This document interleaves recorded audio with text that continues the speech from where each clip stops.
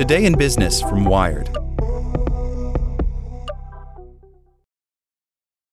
Ukraine's botanists risked their lives for a priceless collection. When the war came to Kherson, a small group of scientists ventured into the ruined city to rescue a unique herbarium. By Johanna Chisholm. From the 7th floor at Kherson State University, Oleksandr Kodosovtsev and Ivan Mosienko had a clear view of the enemy. It was a cool December morning, and the Russian troops that had occupied the Ukrainian city of Kherson since the earliest days of Moscow's full-scale invasion had recently retreated east across the Dnipro River. Mushroom clouds hung over the horizon as they gazed through the rattling floor-to-ceiling windows of the botany department.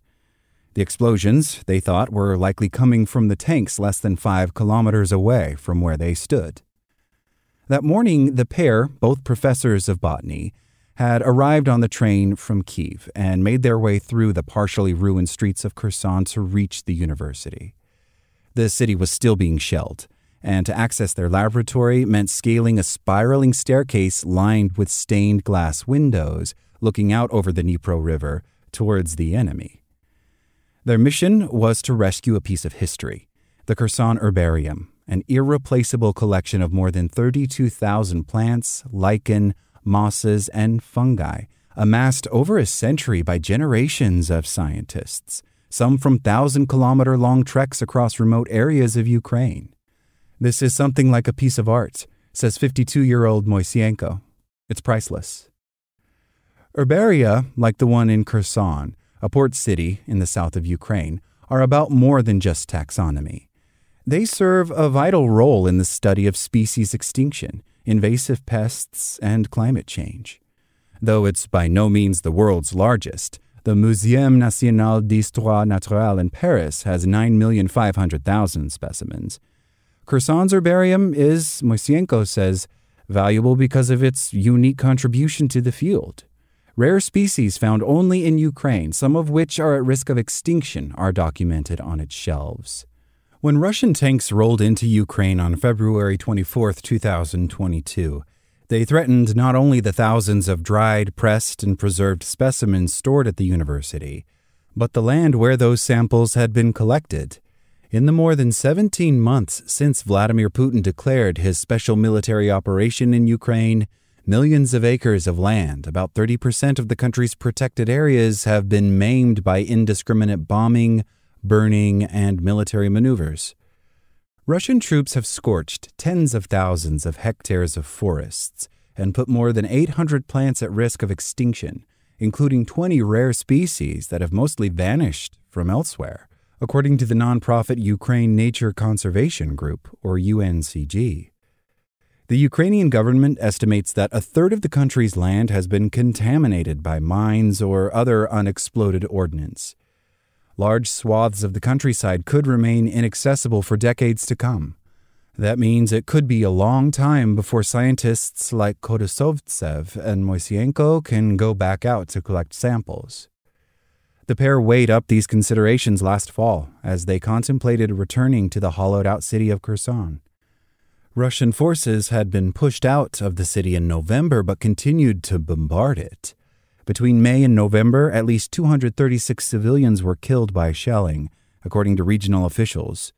Regardless, Kodosovtsev and Mosienko decided to go in. There is no need to risk anyone's life to save equipment or a building, Mosienko says, noting with passing remorse how he'd been pained to leave behind one of his prized microscopes. For this collection, when it's gone, it's gone. There is no way to get it back. As the pair began mapping out the evacuation, they determined that in order to mitigate risk on the ground, they needed to limit both the number of people and time spent inside the besieged city. There would never be more than 3 team members, Kodosovtsev, Mosienko, and one of their 2 colleagues on a trip, and each venture would last no more than 72 hours. The power grid went down regularly, and there was a citywide curfew of 4 p.m., meaning they had hard deadlines to get in and out of their lab. And there was bureaucracy. During the wartime, even to get around the country, you need to have some substantiation like documents, said Kodosovtsev. That got even more complicated when, on their first trek back to the university that December, they discovered that Russian troops had taken up residence in 4 of the rooms storing part of the plant collection. Besides the deep sense of violation the botanists felt, this also posed a procedural problem. The sitters, a common expression for enemy soldiers who have occupied a Ukrainian building, had changed the locks on all but one of the doors, and the spaces now needed to be documented, a mandatory procedure typically carried out by the local police. Thankfully, their logistics team pulled some strings and got the process expedited. In just a few weeks, the locks had been changed again, and the rooms had been photographed for the official records. In video footage capturing that first, largely fruitless trip, Kodosovtsev can be seen celebrating the return of one of the 24 more valuable boxes with a kind of enthusiasm typically reserved for the football pitch. Kolimopsidium Kostikovi is saved, he cheers as he raises his fist over his head. To the sound of explosions, he adds, as the rumble of mortars interrupts his brief moment of self-congratulation. Limited resources, another knock-on effect from the ongoing conflict, also threatened to upend the men's carefully laid plans. While Moisenko drove around to dozens of Kyiv's home hardware stores in search of plastic boxes to transport the collection's vascular plants, Kodosovtsev returned to Kherson equipped with little more than a headlamp strapped across his brow and a backpack filled with the same household tools you might use to move apartments. On his second trip, the magnitude of the task became clear to Kodosovtsev. He had 700 boxes to evacuate. On his first incursion, it had taken him 15 minutes and way too much tape to wrap, stack, and rope together 6 boxes of samples. At this rate, the botanist said, he'd be blowing past the 3 days earmarked for this section of the herbarium. Never one to be discouraged, the scientist settled into familiar territory and began doing what he does best, calculating. Just 2 wraps of sticky tape and 1 roll of rope, he said, beaming as he reveled in how he'd managed to shave his box stacking time to just 3.5 minutes. This kind of methodical precision proved to be a helpful distraction from the realities of what was going on just beyond the paned glass. A mere 24 hours before Moisenko returned for his 3rd and final trip on January 2nd, he learned the building where he planned to scoop up the last portion of the herbarium was hit by shelling. Instead of this news derailing his mission, it only seemed to harden him. We are focused on the herbarium so much that you just ignore everything, all these shellings that are going on around you, he said. Even so, as he worked methodically packing plant after plant, he started to contemplate how the glass windows of the lab could become deadly projectiles if a shell went off nearby, and how far it was down to the ground floor. At 8 stories tall, the academic building sticks out. The chance the Russians would hit the university building was really high, he says.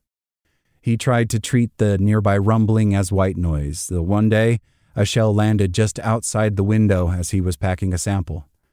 By January 4th, Moisenko had finished loading up the last boxes of the collection into the back of a truck. It traveled west for nearly 2 days, covering approximately 1,000 kilometers before reaching Vasil Stefanik Precarpathian National University in Ivano-Frankivsk in western Ukraine, the institution that has served as a university in exile for the staff and students of Kherson State University for more than a year. It's a kind of safety, but as Moisenko points out, only as safe as anything or anyone can ever be in a country where missiles fall out of the sky on a near-daily basis.